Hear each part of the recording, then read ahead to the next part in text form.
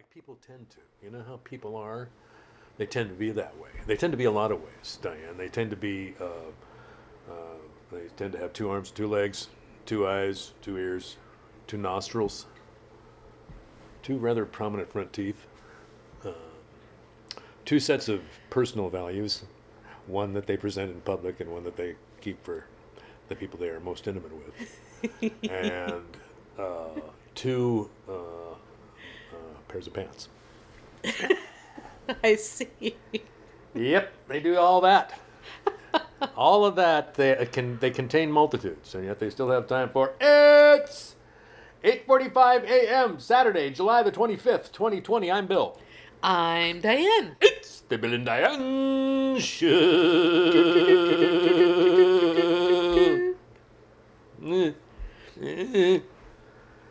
Here we are in the striped palace, the striped treehouse. Sun is hitting the Venetian blinds, which are closed, so it makes these lateral stripes.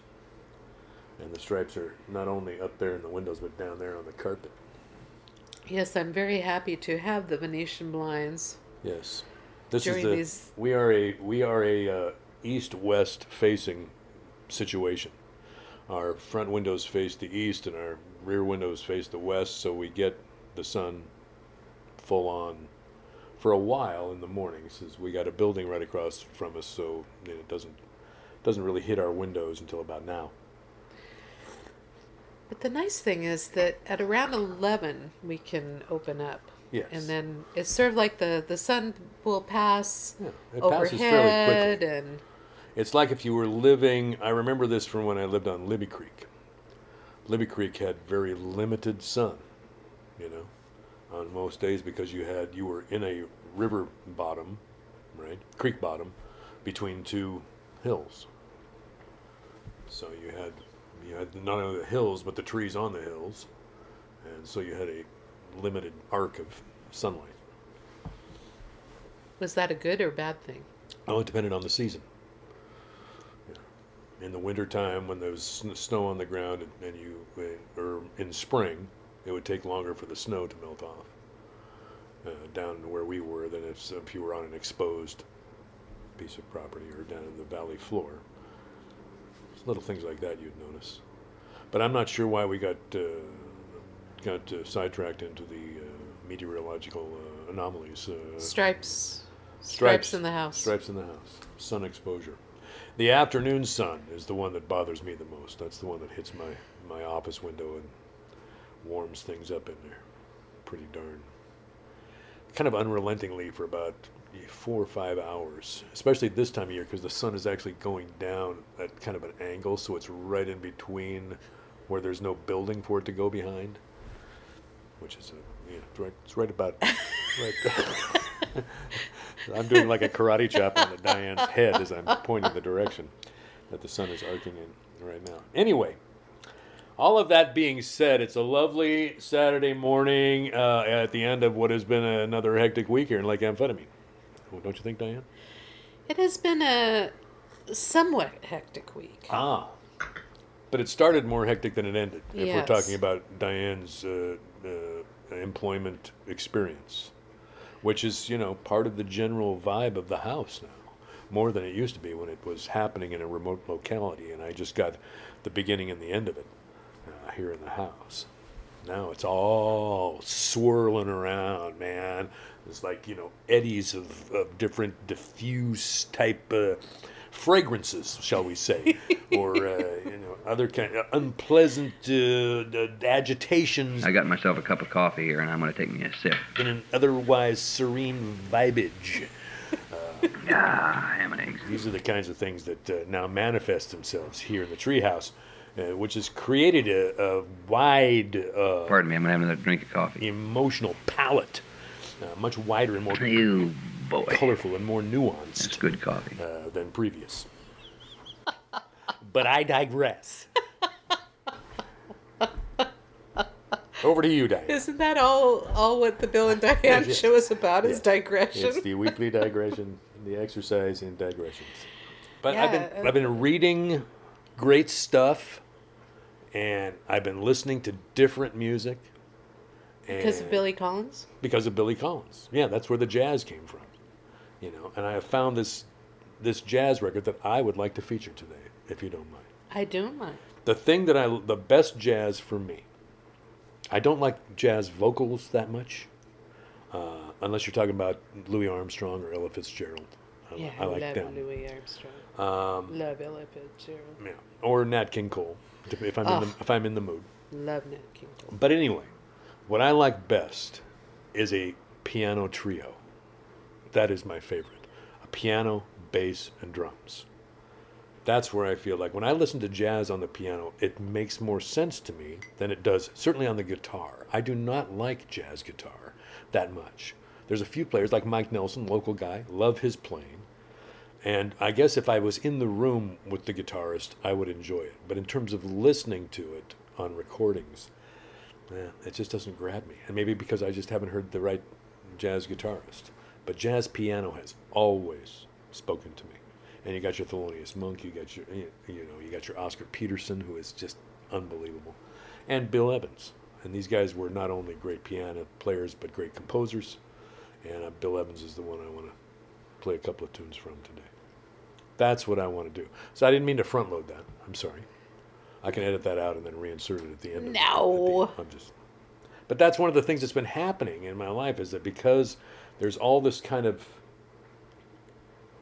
enclosed time, right? Because I think everybody is, if you had to describe how we're feeling, it's enclosed.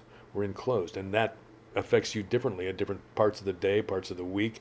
Sometimes it's absolutely maddening because I want to be with people. Yeah.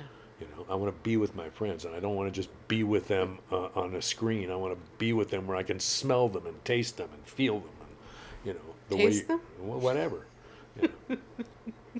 But it's kind of throwing everybody into another level of introspection, I think, for good or for ill, whether they like it or not.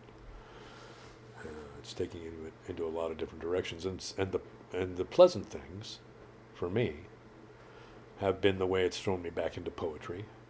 Not that I was ever out of poetry, but I have not been this immersed in it for many decades.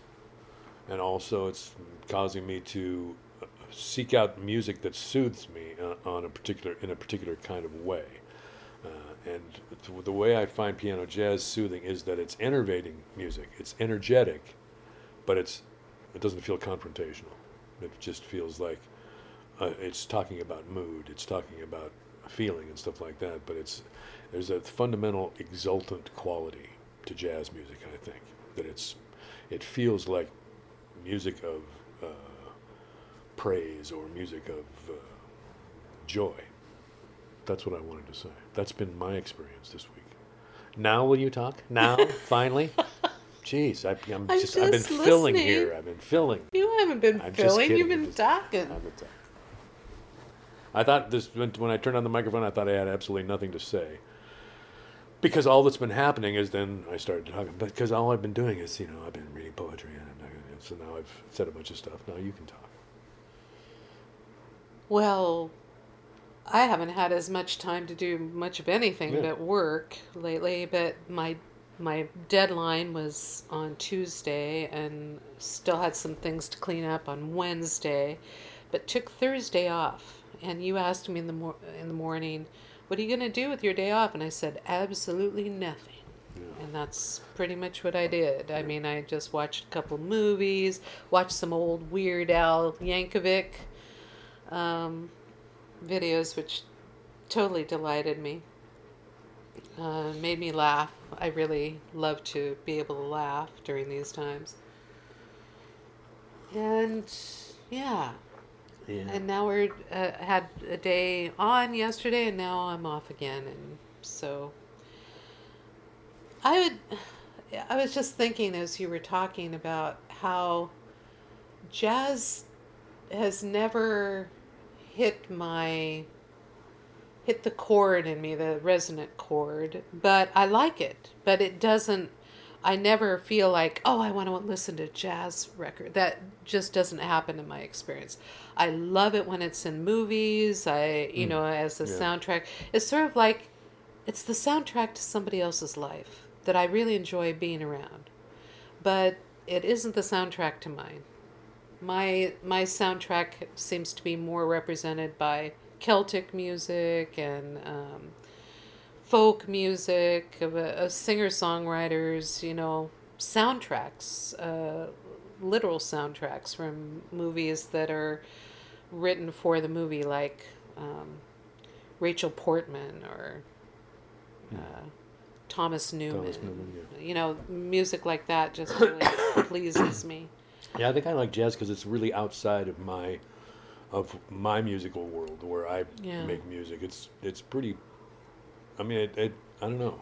I don't know Sometimes whether anything's outside of your musical world, but because I you guess- play a lot of different kinds of stuff, and as a singer-songwriter, you are not I guess I do have a married lot to more one kind of style. influences. Yeah. You do scat, and your folk scat, as people say, but it's really just scat.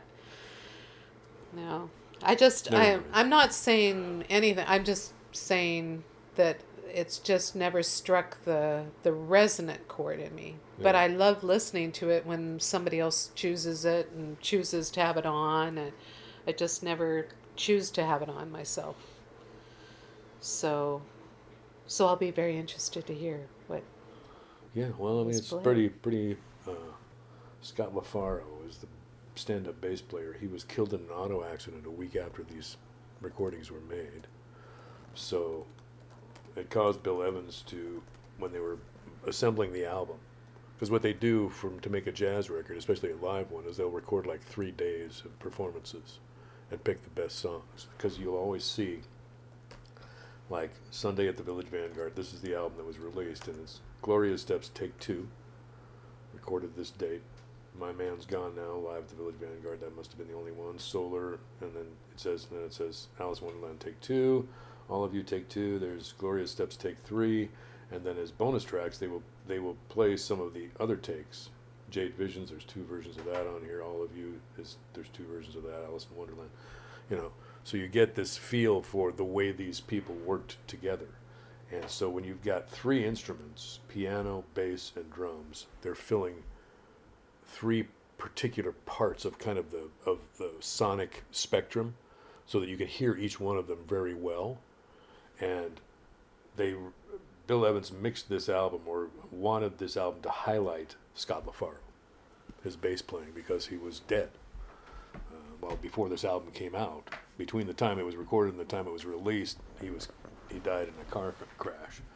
So they kind of wanted it to feature his playing. So he's mixed. In terms of the sonic quality of this record, is unsurpassed. Some of Oscar Peterson, some of his live recordings are, and so I love live recordings, and I love jazz played on the piano. So this is like the best of all possible worlds in terms of my jazz appreciation. Oh, this is still running. Good. I don't know where I'm going to start because I was thinking, okay, so I'm going to find all this and then I will start talking again. So Scott LaFaro and Paul Motion is the drummer. So they're all 3 just really good players, kind of at the height of their powers, and it's just a very mellow Village Vanguard in New York City, very casual, kind of the epitome of the nightclub, except there's no saxophone. I don't like saxophone that much in jazz. I mean, I like, some, but piano is what really jumps out at me. So that's why. Anyway, were we even talking about this? So, yeah. Well, when you were saying that this enclosure, the isolation, or whatever you want to call this time, has caused you to go into poetry and music that you like, and certainly we've watched more movies and TV shows than we usually would. I'm playing my guitar more. Well, the thing that it was reminding me of is that in Robertson Davies, one of my favorite authors, he had a trilogy called World of Wonders, and one of the books, The Manticore, was about the Deptford trilogy. Right? Oh, excuse me. Yeah. The first book that I read in that was The World of Wonders. And so that's why I was thinking about The World of Wonders. But the second novel is called The Manticore. And it is basically a Jungian therapy exploration with a particular character that appears in the Deptford trilogy in various ways. That's one of the things I love, is that it's different explorations of different characters. But at one point, he is talking about an illness that he had that forced him to be in bed for several months. And the psychotherapist basically says that she had always believed that any illness that took you down for that amount of time but didn't totally debilitate you, that you had time to think, was almost like your body's way of saying, okay, time out, we need to stop and think about our lives, and that you have more time to reflect. And in a way, I almost feel like that's what's happening right now for us as a society as a whole. We're getting a time out to think. Yeah, I've heard it called a healing crisis. Yeah. Yeah, and I yeah, that's part of my thinking, is that this is an opportunity, and it's worth seizing on. And I think for me, it reminds us of what is most central to our lives, and Well, especially if you think about an illness giving you time to contemplate your life. You're thinking about your roots, you're thinking about different things that had happened to you through your family history, and in a way, this is sort of like our societal history. We're given a chance to think about our societal history as our broader family history. Yeah, true. So, but it's an illness that's loose in the world. It's not an illness that we have, and because we have an illness, we're doing this. It's because there's an illness loose on the land. I know, but it's kind of the illness that is affecting us all, right? Right. That's what I mean. It's not that we haven't, and quite frankly, if you had the illness, you might not be in any position. You're not in a contemplative state, because the theory was in the book that if you had an illness that was not life-threatening, but just took you down for a while, like even if you sprained your ankle and you couldn't walk for a while or whatever. Right. But I just really have felt like it's given people time, if they wish, to reflect. And I feel I have this sense of relish and mustard, because who knows at what moment will this illness that's on the land enter our family. When I think about the sustained good fortune of having not had anyone close to me be touched by this yet. Yeah. In spite of whatever circumstances, whatever level of precaution different members of my circle might be taking, or where their employment takes them, if they're still able to work, it's just extraordinary to me. And I feel this sense of good fortune that it hasn't entered my circle. And there's a luxury to that, and everybody should wear masks. In terms of the way they respond safety-wise, they should think worst-case scenario. Yeah. Take more precaution than is necessary. Why not? If you're going to err on the side of too much caution. It seems like if there's one time in our history, or at least in the history that I've been part of, wherein that is the smart thing to do, this would be that moment. So. Certainly I'm doing that myself. Yeah. And I'm thankful to hear that my family is also, that they even volunteer that information, because a lot of the people in my family are now in stages of age, you know. Yeah. So I'm really happy that everybody's taking extra precaution. But I don't know. I feel just lazy. I don't really feel like pushing any sort of conversation to go anywhere. Fine. Be that way. No, I think we've had the conversation. Bill Evans Trio, Sunday at the Village Vanguard is the name of the album. It was recorded on June 25th, 1961 at the Village Vanguard in New York City. Yeah. On the Riverside label. Featuring Bill Evans on piano, Scott LaFaro on bass, Paul Motion on drums.